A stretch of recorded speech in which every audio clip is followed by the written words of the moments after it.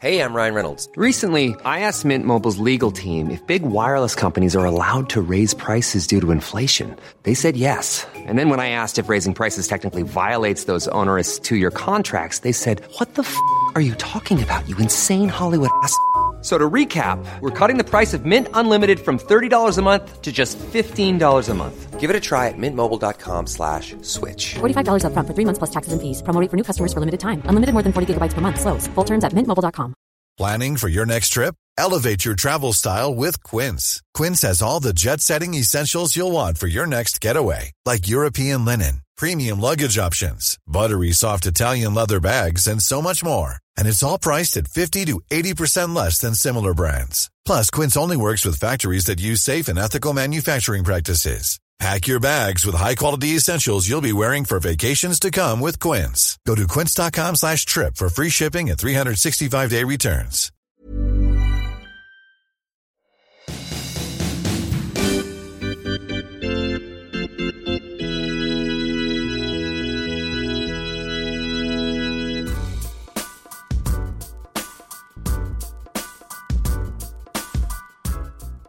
Hi, everybody. It is the Biscuits Podcast, or it's Biscuits, a hockey podcast. I am Dave Lozo of many, many publications that do not employ me full-time, but employ me enough that allow me to do podcasts like this, and I'm not alone, just like you're not alone. Hey everyone, it's Sean up in Ottawa. I am also employed by many places, and let's talk some hockey. So, Pekka Rinne is good again, I guess. Yeah, this is good, because this is like a special midweek edition of the podcast because we didn't want to record on Thursday when there was a game Thursday night. So it's been like 5 days since the last time we talked. And the last time we talked, the series was 2-0. Pekka Rinne was terrible. And we were wondering whether this episode was going to be the season wrap-up episode because we were going to be done. And instead, it's 2-2 and we've got ourselves a series. It's amazing how through 2 games, the issue was, is Pekka Rinne going to be terrible again? Or is he just going to be just good enough to win? And in Game 3, he was just good enough to win. He was fine. I don't think he did too much. Game 4, it really wasn't about shot quantity. It was about shot quality. There was the Crosby breakaway that got past him. The Crosby breakaway stopped. The Kunitz breakaway. And somehow, some way, and Sean, this is the part that really baffled me about Games 3 and 4, is Jake Guentzel, the greatest hockey player in playoff hockey history, the front runner for the Conn Smythe in Game 4, I will say he got teed up for at least 3 empty net tap-ins that he failed to convert. And then there was the 4th one on the second Crosby breakaway that Rinne stopped where the puck sat in the crease with Rinne basically covering 4% of the net, and Jake Guentzel could not figure out a way to navigate that for another one of his goals. And I got to tell you, as somebody that has grown up idolizing Jake Guentzel as an American-born player, that was heartbreaking to watch. I wonder if he's still the Conn Smythe favorite. He's going to have to answer for that at his Conn Smythe press conference because that was it. That was the Dino Ciccarelli record right there. That record for rookie goals that we all totally knew belonged to Dino Ciccarelli before like a week ago. When always talked about that. We grew up. You know, who's going to break Dino's record someday? And that is, I got to say, it is, you know, I'm not on the Jake Guentzel Conn Smythe bandwagon, but it is pretty, anytime you can be approaching a goals record from like 1982, that's pretty impressive because that's... Yeah, it's impressive that he plays with Sidney Crosby. Yeah, it's really impressive that he's... Maybe has a little bit to do with it.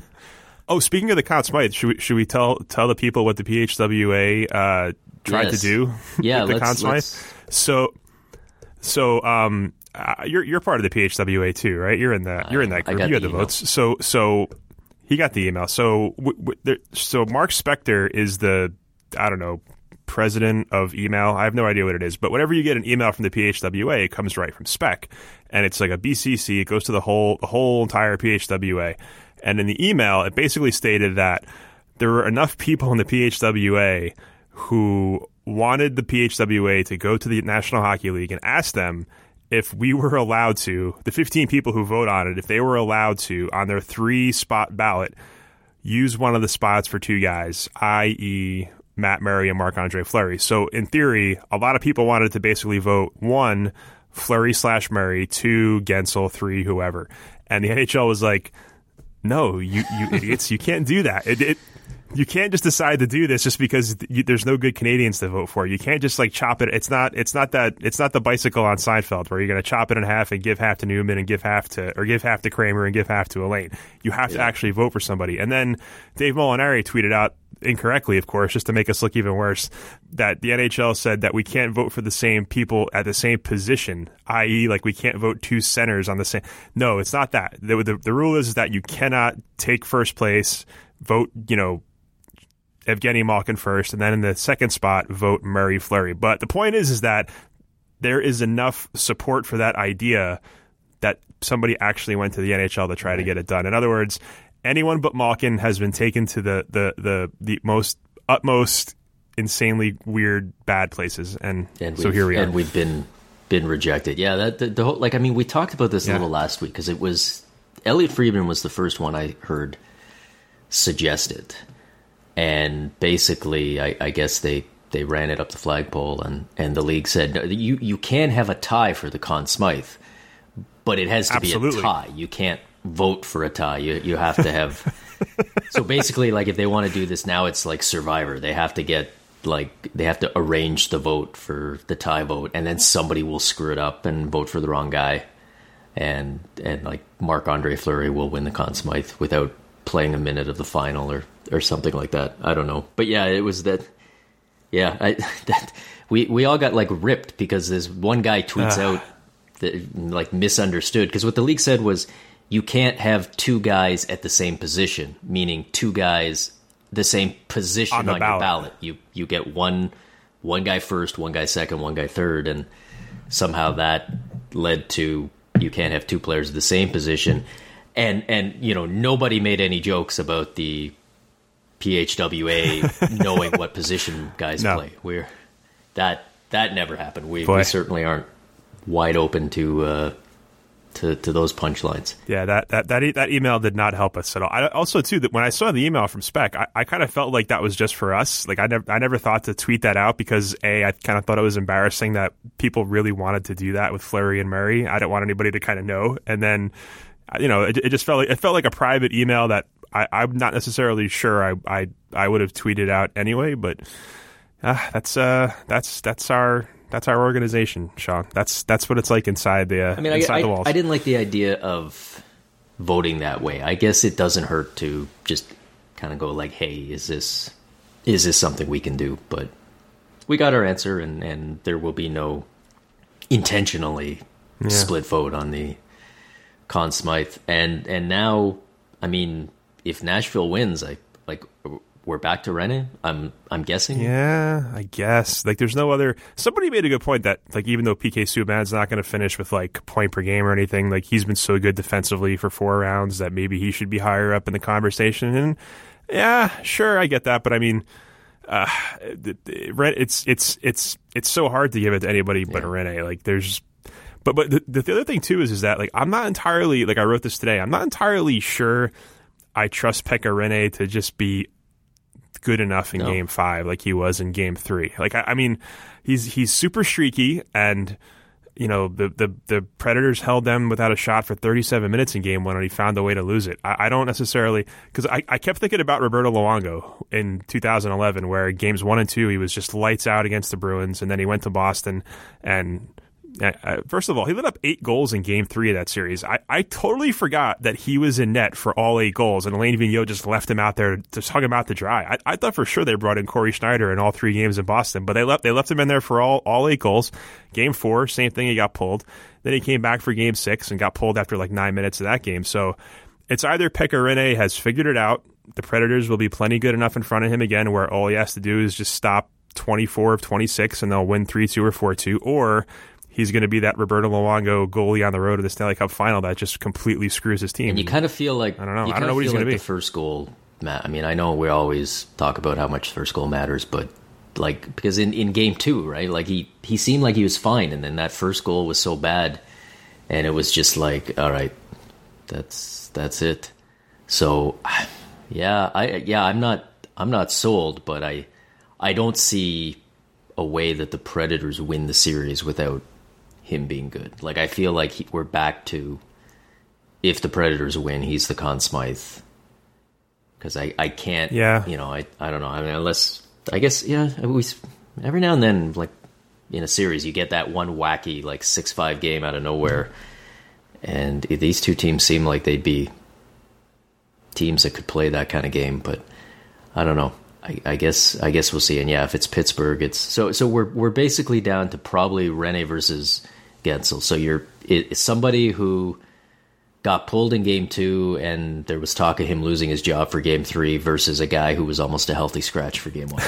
These are our playoff MVPs. Those are the two guys that have been the absolute best. It's funny too because Freddie Gaudreau has now the same amount of goals in the Cup final as Jake Gensel. So maybe Freddie Gaudreau is the maybe like back up to Pekka Rinne. Like if Gaudreau has like 2 goals in Game 5 and they win 4-3, maybe he becomes the Conn Smythe based on his Cup final. Who knows? Freddie Gaudreau, he's Canadian, right? That sounds Canadian. Frederick Gaudreau. It sounds Canadian enough. Yeah, you can pass it off. He might be one of these like he could be one of these like American fake friend, like Guy Hebert played his entire career as Guy Hebert, and then we found out Guy Hebert was actually Guy Hibbert, and he was American and like was not remotely French, and he was just like, yeah, they called me that on the first day, and I just I couldn't bring myself to correct them, so fans are chanting Guy at this guy, and it's not his name. That could be it. Let's look into that. Let's stop worrying about Frederick Gauthier's lack of a locker room stall and focus on the big issues. The fact that you just called him Frederick Gauthier means you think he's Canadian. In fact, I'm gonna look it up now as we talk, and then pretend like I. Yeah, good. Look it up. I'll vamp for us. The other thing too is it's either going to be Rinne was the same as he was in 3 and 4. Preds go on to win the Cup. Rinne is terrible in all the games in Pittsburgh. Pittsburgh wins Game 7 6-0, and we're all very sad for Nashville and Pekka Rinne. Or maybe it's just the last change. Maybe Peter Laviolette getting the last change in Nashville means enough to the team where they can just prevent Crosby and Malkin from really doing the damage they can do in small doses when Mike Sullivan has the last change. So if the Predators win Game 5, I do kind of feel like it's over. I don't know. Pittsburgh plays Game 7 at home, but it just feels like they've been so overwhelmed for most of the 4 games. I don't give them much of a chance. If Nashville wins Game 5, everybody's going to be expecting such a party Sunday night for Game 6 in Nashville. Like, doesn't that feel like one of those games where just when 100% of everyone thinks it's going to go a certain way, that it could go the other way, and now we're back for a Game 7? I don't know. I don't want to get too far ahead of us, but the Penguins, their D looks gassed. Like, they look like they can't skate by the third period. Like, by the way, Olli Määttä, who I thought was getting better as the playoffs have gone on, has been brutal in this series. Brutal, and he's playing a ton of minutes. Unless the Penguins have one of those games where they score 4 goals on 19 shots, I think they're in trouble. There should be like a playoff pool where you get to bet on which guys are secretly hurt and how badly. Because I feel like Olli Määttä would be a high draft pick in that. Like he seems like one of those guys that like it's going to come back, or you're going to find out like he broke both his ankles in round 2, and he's just been cutting it out. Ron Hainsey actually legally died in Game 3 against Ottawa, and they've been weekend at Bernie'sing him around the ice the whole time. You know who I think is hurt? I think PK Subban's hurt. Like he's never been like the most graceful skater. It looks like always like a challenge for him sometimes when he's going from a standstill to skating. I don't know what it is. Maybe the shot block last night becomes the thing that hurts. Like there's times that I'm watching him skate, I feel like he's not 100%. That shot block last night, like the reaction to that, and then the fact that he was able to come back like that, to me, maybe looks like a guy getting re-injured, like getting hit where he's already hurt. Which, maybe. You can imagine hurts a lot more. But then it's still okay. So yeah, I don't know. By the way, it just kind of came to me out of nowhere. But now that I think about it, I believe Frederick Gaudreau is actually from Bromont, Quebec, and played his junior with the Drummondville and the Shawinigan teams in the queue. Yeah, you have that all mentally upstairs. I don't know why I kind of blocked on it, but now that I think about it, How many goals would you say he scored in his second year junior? If you just had the top of your head, right off the top of my head, like his second full year, I would say 13 goals in 68 games. He was a -33, I mean, you remember that, right? Because there was a lot of discussion over whether he had the two-way game. No, because I remember he was minus 32 going into his last game, and people were like, "Is he gonna wind up minus 33?" And I was like, "I don't think so." But then he did. He was on the ice for an even strength goal against, and he ended up being minus 33, and that was a big moment when in his took career. away his dressing room stall, and he hasn't earned it back ever since. How has that happened, by the way? Hasn't he been with the team for long enough now? Like how does he not have, especially at home? How does he not have a home locker room? On the road, sometimes it just happens. But yeah, like I want to know who has the stuff. Does Ryan Johansson still have are they doing that thing where it's like he's still on the team, so we've left all his stuff in his stuff. Meanwhile, Gaudreau's like, guys, I need to put my stuff somewhere. Like, could I have like half of that? No, okay. Could I have like Kevin Fiala's stall? No, okay. How about one of the better like desk chairs the coaches get in their office? Nope. You're going to get one of those chairs they use at the VFW for dances. Gonna drop it Sorry, right there. That's. By the way, speaking of Gaudreau, like I won't ever judge a fan base based on this, but like I thought it would have been a lot cooler if when that horn blew 45 seconds after Gaudreau scored, but they didn't see it right away, if the crowd would have just immediately erupted. It would have been great if they had just known that was a goal, because like I'm just trained to do like I've only had that happen one time while I was in the building, and I knew right away what it was because it was a much more obvious goal than the one that Gaudreau scored. But it would have been so much because like the Predators bench right away, they put their arms up, they knew exactly what the horn meant, but the crowd was kind of like. But I don't feel like fans in general know that happens. I know, like when it happened last night, I saw a lot of confusion. Like I feel like that could happen in Montreal or Chicago, and you probably would get similar. But I love when that happens. Agreed. Like I call it the horn of doom. Like when you just you're so negative. It should be the horn of joy. But it's like, and the thing that kills me is they still do the review. Like they still let the referee look at the iPad. Like, dude, I know. We stopped like, a Stanley Cup game. We're pretty sure it's in. And I mean, I like when it happens. But it does. At the same time, it goes against one of the things I always wanted to see was like to have a play like that where the puck goes in, and then just have play continue for like 8 minutes, or have something like really interesting. Like have somebody score like a milestone goal, and like they bring their family down on the ice, and then they're like, oh wait, nope, that didn't happen. Actually, you know what? That actually happened in the 2000 Stanley Cup Final when Brett Hull scored the game-winning goal. And they never actually waved it off. They let that goal stand. But when Martin Gelinas scored the Cup winner in 2000, oh right, no, they just let that go, man. Have you ever gone back and watched the clip of the 2004 Gelinas goal? Yeah, I'm a believer that wasn't a goal because of that whatever that term is for the angle, which is right. Yeah, But the thing is, if you ever get a chance, go back and watch the ABC broadcast because they had the contract back then. Because like the play happens and nobody thinks it's a goal at the time. Like nobody reacts. There's no everyone thinks it's a great save, and they go to watch the replay of the save, and they see that the puck appears to be in, and they're like, "Oh my goodness, this might be a goal. This could be the Stanley Cup winning goal." And they start explaining that, there's going to be a review and we're going to have a look at this and it's going to be close. And then like they just cut and they're dropping the puck. And the announcers are like, oh no. Oh no. They we can't, now it can't be reviewed. And then the league's like, oh no, we totally reviewed it. We just didn't tell anyone we're doing it. We were completely on top of that.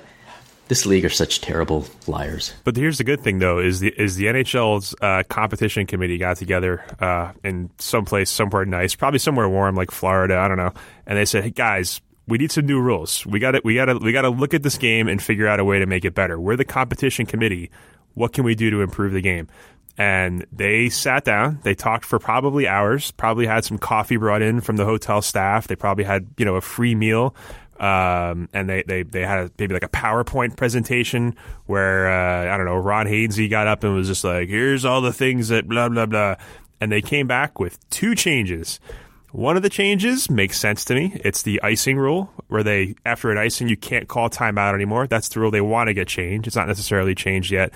And the second rule is so freaking stupid that I can't even process that it was ever a problem, or I've never heard anybody talk about this rule. And what is it again? It's if you hit the puck with a high stick while you're on the power play and they are in the offensive power zone, play, and they touch the puck with a high stick, and the play's blown dead, the face-off will now be held in the closest face-off circle in the neutral zone. At which point, every single hockey fan who hears that goes, where was it held before? Like, are we making it closer or further away? Nobody knows, because nobody has any recollection of this ever happening. This is the classic case where, like, it happened one time and some GM got cranky about it and was like, that's it. I am going to get this rule changed. This will be, and then probably did a whole presentation. Everyone was like, oh, okay, sure, fine. Just stop talking about it. We'll do it. So they basically agreed to the timeout after icings that everyone kind of already liked and agreed on. And then this other one that it's good. They couldn't have talked about for more than 3 minutes. And then after that, roughly probably 10 minutes into the meeting, they looked around and said, is there anything else that we could even consider changing about this game? They're just the competition committee. They can't change rules. Right. They can just recommend, like, hey, everyone, maybe we should think about this going forward. Can anybody come up with anything else that could use an improvement? Any ideas? Let's just spitball here. Just shout them out. And their conclusion, and I quote, they were satisfied that no additional changes would be necessary or appropriate at this time. Now, I understand that just because the competition committee says they want to change some stuff, it's got to go through the board of governors, it's got to go through all these channels. But I just, I'm not the biggest NBA fan, but the NBA, whenever and the NFL is kind of the same way too. Whenever they have a problem, they usually get to it in a fair amount of time. Like in the NBA, there was always a problem in the last 2 minutes of games where balls are going out of bounds. Like two guys would reach for it, and they weren't sure. They'd be just like, Celtics ball, and you watch a replay, and it's like, oh my god, that's actually the Wizards ball. And they couldn't change it. Then they said, hey, last 2 minutes, those plays are always reviewable, and like it makes the last 2 minutes take an hour and a half instead of an hour and 15 minutes. But they do it. NFL. Like we've talked about before, the Patriots won a Super Bowl by having Ty Law mug Marvin Harrison for 2 hours in a game. They were like, yeah, enough of that. We're not going to do that next season. Celebrations, even now in the NFL, they let you can dance again. You can't twerk, which I think is crap, because if you can twerk, you should be able to do it. I have no butt. I can't twerk, but I would if I could. They said, you know what? Go ahead. You can do that right away. Like, those aren't really like changes that are going to make the game better. Like, yeah, sure, I want to see Antonio Brown shake it. I'm not saying I don't. But it makes the game more fun for the fans, which is what you should be doing with your sport. And hockey is just like, we got to get that face-off outside the offensive zone for high stakes. I'm not familiar with those two words. How? Fun and fans. I don't. Man. And just in case people are wondering, because I'm looking at it right now, the competition committee is made up of the following. It's chaired by Colin Campbell, notorious old school guy.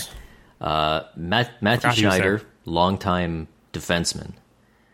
And it's represented, the players are David Backes, so, hard-nosed forward. Mike Camilleri, veteran forward.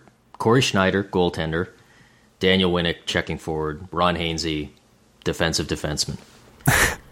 And then some GMs and Barry Trotz and Ken Hitchcock, probably the number one defensive coach in the league. Just in case you're wondering, I know you're probably assuming that I skipped over like Sidney Crosby or Alexander Ovechkin or Connor McDavid or somebody like that, Erik Karlsson. No. So just in case you're wondering where this is coming from, I guess if you're a third line guy who likes to bang and crash, or you're a goaltender, it's all good. It would be completely inappropriate to suggest otherwise. Everything else is working perfectly, and as we heard from Gary Bettman last week at the State of the Union, it's all good.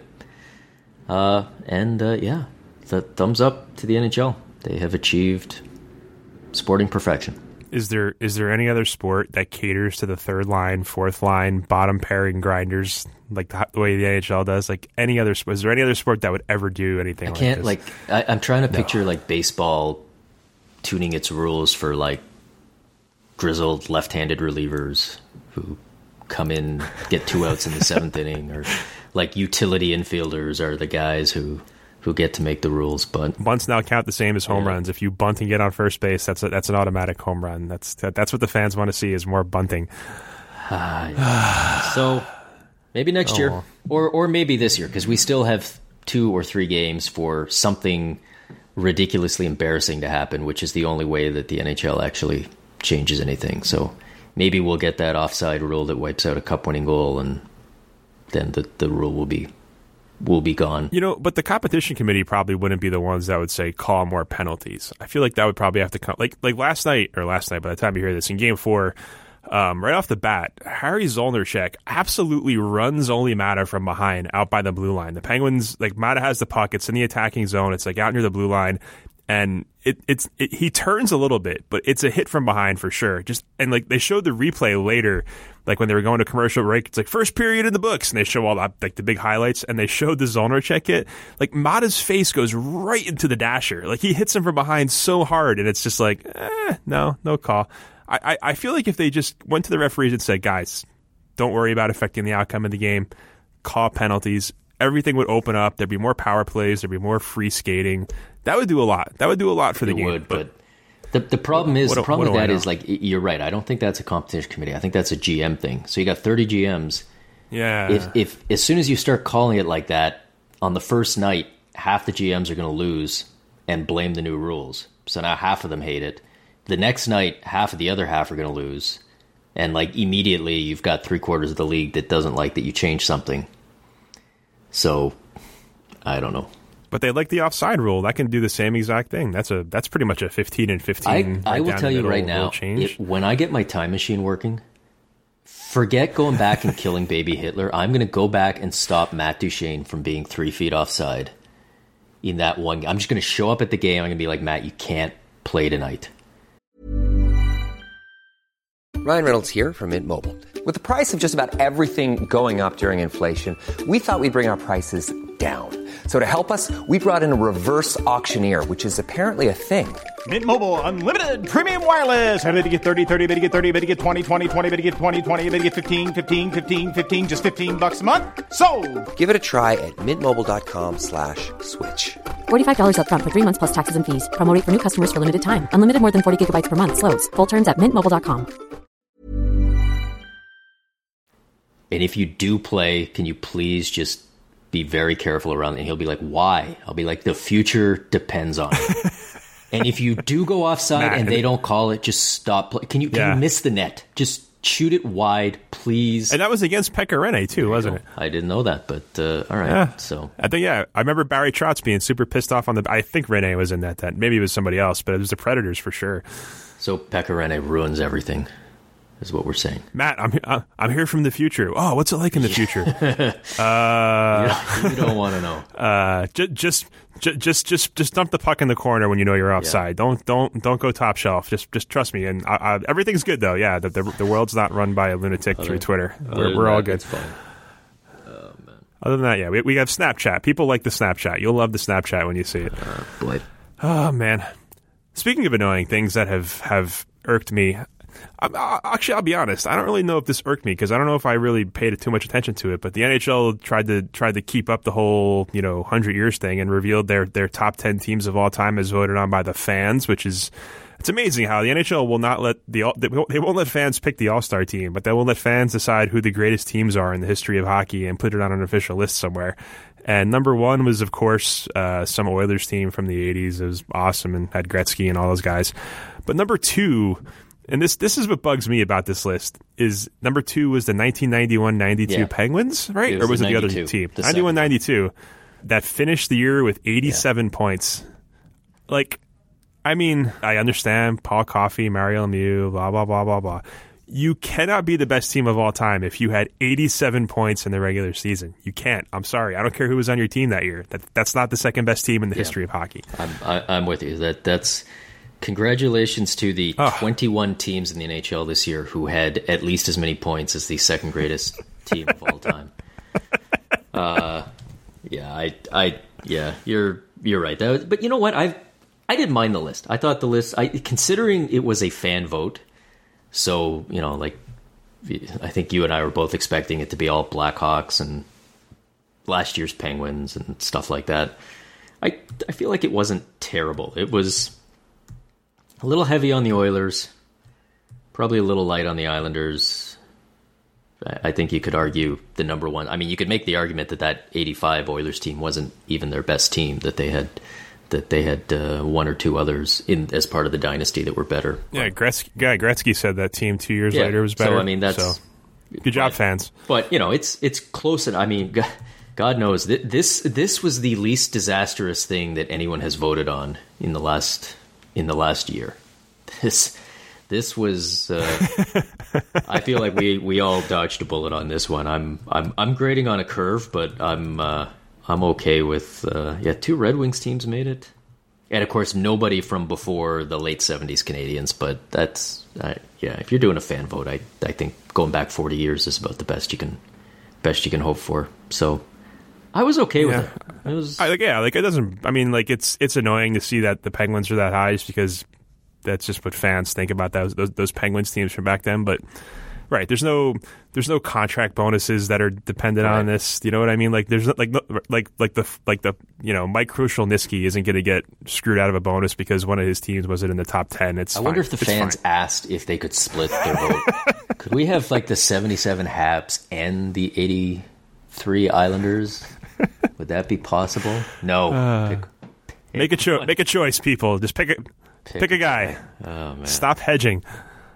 But also, that was the other thing too about the pregame for stuff was they had like a press conference with Gretzky and coffee, and then of course, as you would completely expect to happen during a press conference like that at 7:00, 1 hour before the game, is Charles Barkley just rolls into the press conference and is like, "Hey, what's going on?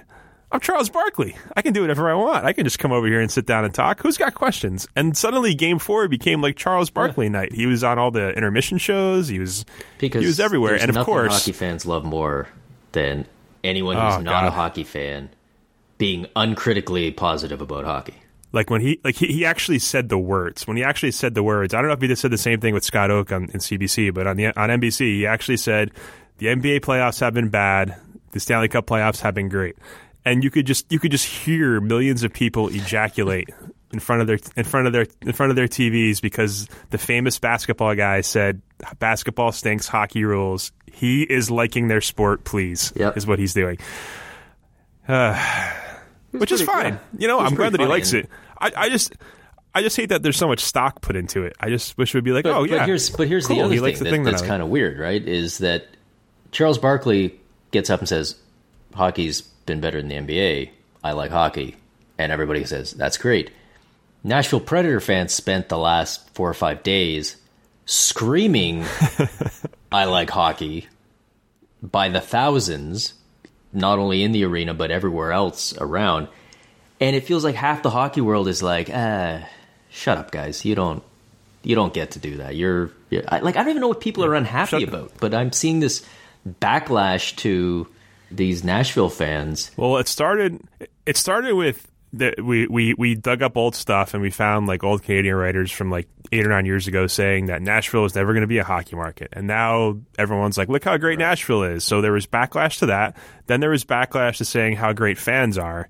And then there was backlash to the backlash about the backlash of saying how fans are. Like, I don't even know what level we're on. We're like below the snow level in Inception at this point. Like we're so far down that like time has stopped and like we can actually control the thoughts of people by whatever we say here. So if we agree with the first backlash, we'll get backlash to that. But if we agree with the second backlash, we'll get backlash to the backlash of the backlash. And like a lot of it's coming from it's Pittsburgh, easy. Which is kind of like, really? You guys want to be throwing stones at? You guys want to be playing the "you only became fans when your team was good" card? Like, I like Pittsburgh. I mean, Pittsburgh's a good market now. I like their fans, but like, you guys were bankrupt and getting ready to move to Kansas City like a decade ago. So maybe ease up. Like, Nashville didn't need a draft rigged in order for them to get a star player to stay where like they were. I do. So. The whole thing with Nashville now, where like, I mean, it's been an amazing story. Like, there's no taking away from anything that's been going on, and I'm so glad that we get a Game 6 just so that we get kind of that one more game down there. I do find it a little weird that so many people are taking victory laps now. Like Nashville is now an unquestioned, established hockey market. Because there's always this thing where whenever you question any market, you immediately, like, it always gets pulled out like, well, look at their track record of success and winning, and if they don't have a track record of winning, you can't judge them. Like, you can't, if you suggest that maybe the Florida Panthers are struggling, immediately somebody will be like, well, they haven't won a playoff series in 21 years, so what would you expect? If you see, Coyotes, right. If you, the Blue Jackets a few years ago, like, somebody will always say, like, they hit the Carolina Hurricanes. Oh, should we move them? Well, they haven't been in the playoffs in 8 years, so why would you think that? But it's true in every sport, though. Even the Yankees around here, like the Yankees, the last handful of years haven't been that good, and they went from being a 4 million people a year attendance team a year to open seats behind home plate all the time. I think it's a fair point, but it's kind of like, all right, if we're going to do that, then you can't turn around and say that the true judge of a market is when they're in the Stanley Cup final. Like, you can't sit there and say, well, if they're not winning, we can't judge them. But if they're in the final, that's the true value of the market. Because, I mean, if you need to be in the Stanley Cup final to be a great hockey market, then that's probably not a great bit. Like, I mean, have you've covered a bunch of finals. Have you ever been to one where, the final two markets were not like, oh, wow, these guys are really loud and there's lots of fans? Yeah, right. I mean, there's never. I'm trying to think, like, of all the finals I've been to. Yeah, like they're all pretty pumped up. There's always a party outside. There's always a festival atmosphere inside. Especially. But the reason why I think the Predators get a little more credit is they were coming home down 2-0. And usually there's like that feeling of like doom when your team comes home down 2-0. Like, I remember going out to LA when the Kings were up 2-0 on the Devils, and like they knew it was over. It was just this absolute celebratory atmosphere in the arena, and they won Game 3, and it was just a matter of when they clinched and everything. But like, I give Nashville fans credit because like it would be very easy to have that doom and gloom vibe, especially and Pittsburgh scored first in Game 3 if I'm correct. 2 minutes in. So. Yeah, so. Yeah, tons of credit to Preds fans. To be clear, it's not like the Predators have been a lousy market for years, and this is the first year that they're getting any traction. Like they've been pretty solid for a few years now. I'm just saying, let's wait a couple years when they've gone out in the second round a couple years in a row, and let's see how much of this sticks. Because maybe it all does. Like this could be could be exactly what we're hoping it is, which is the establishment of a new great hockey market that is going to stay that way for a long time. But I remember 2006 when people were the Carolina Hurricanes, and people were like, "This is the loudest building in the NHL. These fans are crazy," and it just the combination of the team not following up the success and the organization, it didn't really lead anywhere. But that's true of any market, like Chicago. I mean, everyone knows before 2008-9, the Chicago Blackhawks may have not even existed in Chicago. They get Taves and Kane, they get Hossa, they go to the conference final, they win the cup, suddenly they're a hockey town again. I think there's very, very few markets where you can be bad and still have a really good packed house, like Boston. And when you do, the fans get criticized for that, right? Like that's like the Leafs get that all the time. Well, this is why the Leafs are no good, because they sell out every night. Well, so you're kind of stuck either way, right? There's really no way to be a good hockey fan. Let's face it. No matter what you do, if you show up late, you should have been there earlier. If you show up early and you stay there when they're bad, you're dumb for being loyal. There's no way to win. The only good hockey fan on the planet is Charles Barkley. The rest of us are garbage. By the way, did Scott Oak ask Barkley what he bet on that night? Because he for sure had money on that game. Yeah. I want to know, because like they didn't ask him on NBC. No, I didn't see him ask that, but yeah. He had the Preds for sure. He won money. One other thing that I saw this week that just made me laugh that I want to mention was because we're all caught up in the Stanley Cup final, and rightly so, but we're like now 2 weeks away from the expansion draft. Like this thing is almost here. In fact, expansion draft deadlines start on Monday. Like that's when the first round of buyouts and stuff like that. So like this thing is almost here. And Pierre LeBrun tweeted out a report where he said that the Vegas Golden Knights are going to start making trades soon, which they have to. You can't do it all the day before. Like they've got to start getting some of these deals in place about who they're going to take or not take or whatever else. And he said they're going to start making the deals soon. They may actually have already started making deals, but they won't announce them because they don't want to overshadow the Stanley Cup final. Oh, that's nice. That's sweet. Which is like, thanks. Oh, George. Imagine Thanks, that, George. like, just, you and me on the podcast, just like, hey, who won Game 4 last night? I don't know. I was too busy.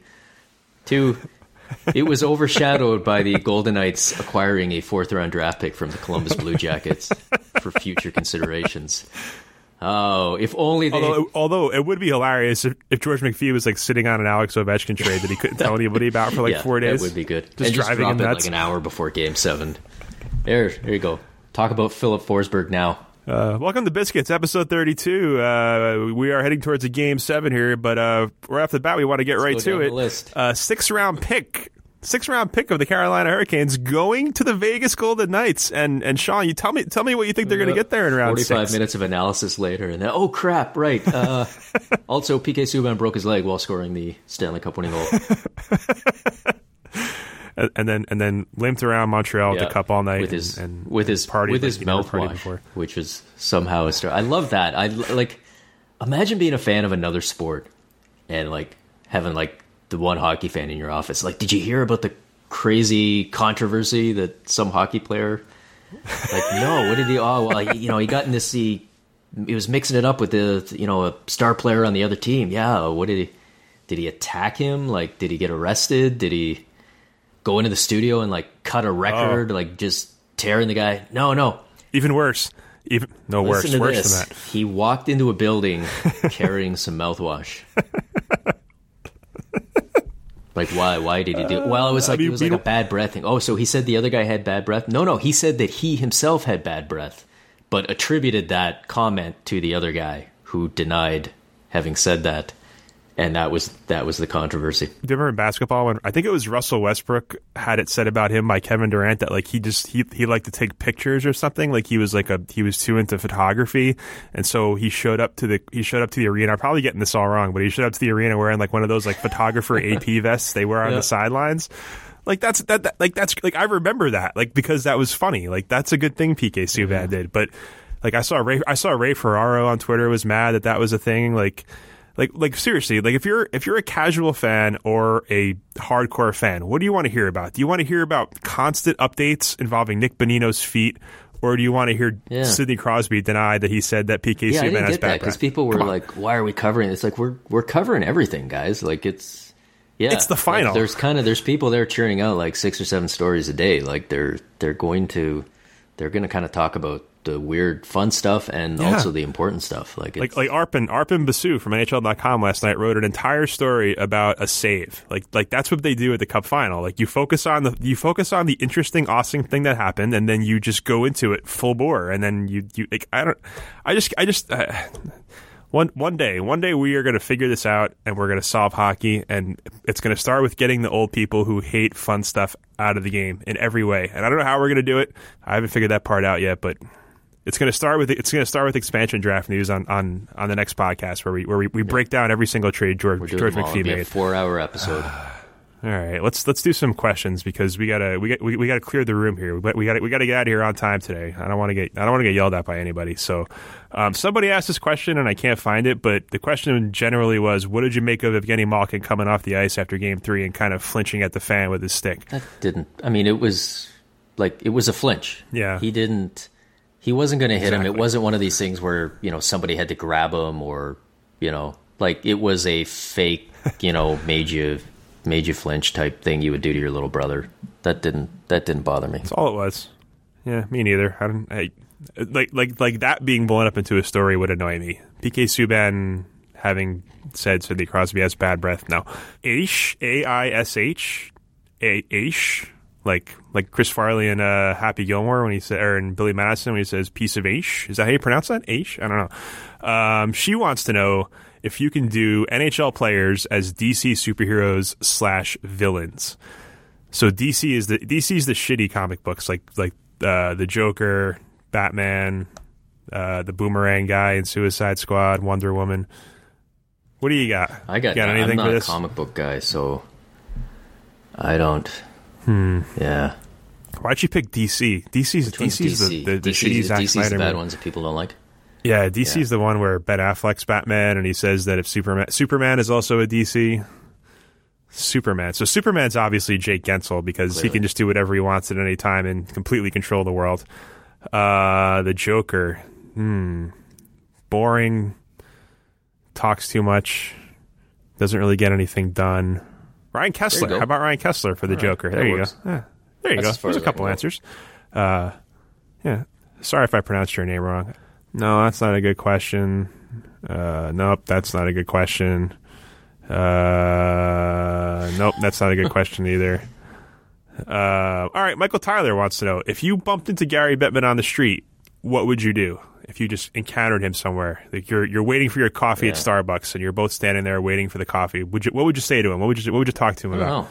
People always ask this about Gary Bettman or other people. Like, what would you do if you were like they expect the answer to be like, I would punch him, I would tackle him, and I don't know. I would go to probably jail. Just go like, oh, is that Gary Bettman? And then go about my day. But I guess if you had a chance to talk, I would just want to know like where he gets his fan feedback from. That would be my one question that I've always been curious to ask. But because being in the media, I actually could probably find a way to ask him that if I wanted to. So the whole running into him in the street thing is not quite as big a deal. Wade Gulliver goes by Darth Wade on Twitter.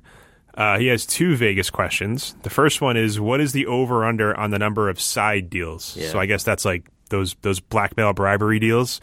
I don't think there's going to be as many as you think. I'll say 4. Yeah, I'd say higher than that. I don't know what the exact number is, but I feel like if George McPhee's smart, he's gonna work a few of these. But I'd go over 4, but I'd maybe set it at like 6 or so. All right, and he wants to know if a zombie apocalypse starts in Vegas, does it stay in Vegas? Get it? Because whatever happens in Vegas stays in Vegas. I'm not looking. Devil's in the like details. Like when the Knights start trading players or like guys leave as free agents, and everybody's just like, apparently, things don't stay in Vegas because. How about that Justin Bieber tweet last night where he's like about, I don't have a favorite sports team. I just like good sports, even though I don't understand them. Like, which is fine, but like, man, I saw so many quote tweets of that tweet with same. That's me. I'm Bieber too. Like, yeah, I get it. We all want to make the same joke sometimes. It's fine. Devils in the Details says, will this Stanley Cup run mean Nashville will be a team we see on national television more? I hope so, yeah. They should be. They should Maybe. be. I mean, I guess you never I don't, yeah. Yeah, no, it's got to be. At least a little bit more. You got to, I mean, it can't all just based on market size and ratings. Like, you got to market your team. This is something the NFL does well, right? Like, the NFL had, like, its best player for a decade in Indianapolis. So they found a way to get Indianapolis to be, to be a good market. And San Jose was on NBC a little bit more often this year when they went to the Cup final last year. So I think you could do it. Yeah, maybe it was fun. It was funny too because during the game last night, Doc Emmerich was just kind of rambling like he does, and he kind of accidentally pointed out that NBC wasn't at a game in Nashville all season, and I was like, wow, that's true. They weren't at not even one. Well, I guess Doc wasn't at any games. Maybe there was one game they were at, but I'll say the Predators are on TV at least on NBC or NBCSN at least 5 times next year. Derek Bargair. I don't know how to pronounce anyone's name. I have a weird last name, and yet I've never really figured out how to pronounce other people's last names. He wants to know, if you could trade one NBC broadcaster for Charles Barkley, do you trade Roenick, Pierre Maguire, or Mike Milbury? See, I don't watch a lot of NBC, so this is more your wheelhouse. I don't understand why people don't like Roenick. I know it feels a little bit like a shtick, but I mean, he's one of the few hockey players who's ever had any kind of personality. Like he's good when he's like, not even, I wouldn't even say he's good, but he's better when he's like out in the field doing shtick as opposed to like standing there and giving like coherent analysis. Anytime. I gotta be honest, Pierre doesn't annoy me as much as he seems to annoy everyone else. Wow, that's amazing. Is that your pacemaker? Yeah, that's you okay? my phone. I actually got to take this. Guys, give me 2 minutes. Well, that's all the time we have for today. Thanks for reading. Thanks for being loyal readers to the podcast. We will probably, almost definitely, be back at the usual Friday time next week because Game 6 is... Actually, we could be back at a different time, but probably not. I don't know. Who the heck knows? It's a podcast. They could show up at any time because Game 6 is Sunday and then Game 7 is Wednesday. So if it goes 7, we'll be back at the usual time. If it goes shorter, who the heck knows? Life is a mystery, and it's full of very, very many rich surprises around the corners, and we may be behind one of those corners at some point.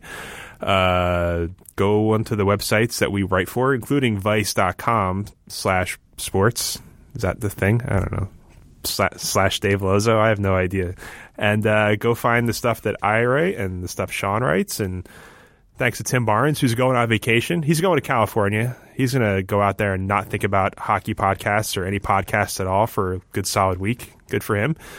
And how about you, Sean? You excited for this? Who's winning the series, by the way? Should we at least say that before you know what? I'm sticking with Nashville. I picked them at the start, and I was doing a thing this morning, and somebody asked me, how do the Penguins get back on track? And I was like, I'm not convinced the Penguins have been on track yet in this series. Like I feel like this series is closer than we think to being, if not over, being like a 3-1 Nashville lead. So it's it's no sure thing, but I'm leaning Nashville, and then by the next time people hear our voices, we will know, and the season will be over. This is our last podcast, our last mid-season podcast for this year. All right, I'll stick with Penguins in 7 because I don't want to change, even though I should, but whatever.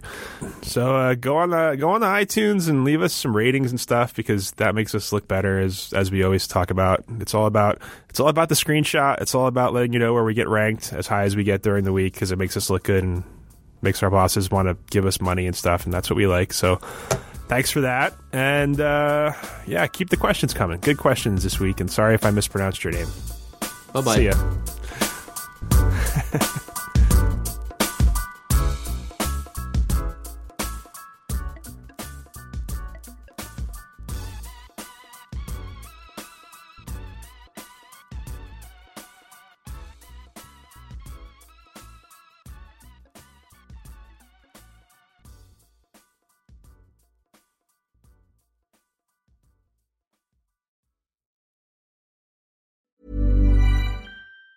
Planning for your next trip? Elevate your travel style with Quince. Quince has all the jet-setting essentials you'll want for your next getaway, like European linen, premium luggage options, buttery soft Italian leather bags, and so much more. And it's all priced at 50 to 80% less than similar brands. Plus, Quince only works with factories that use safe and ethical manufacturing practices. Pack your bags with high-quality essentials you'll be wearing for vacations to come with Quince. Go to quince.com/trip for free shipping and 365-day returns. Hi, I'm Daniel, founder of Pretty Litter. Did you know cats tend to hide symptoms of sickness and pain? I learned this the hard way after losing my cat, Gingy. So I created Pretty Litter, a health monitoring litter that helps detect early signs of illness by changing colors, saving you money and potentially your cat's life. Pretty Litter is veterinarian developed, and it's the easiest way to keep tabs on your fur baby's health right at home. Go to prettylitter.com and use code ACAST for 20% off your first order and a free cat toy. Terms and conditions apply. See site for details.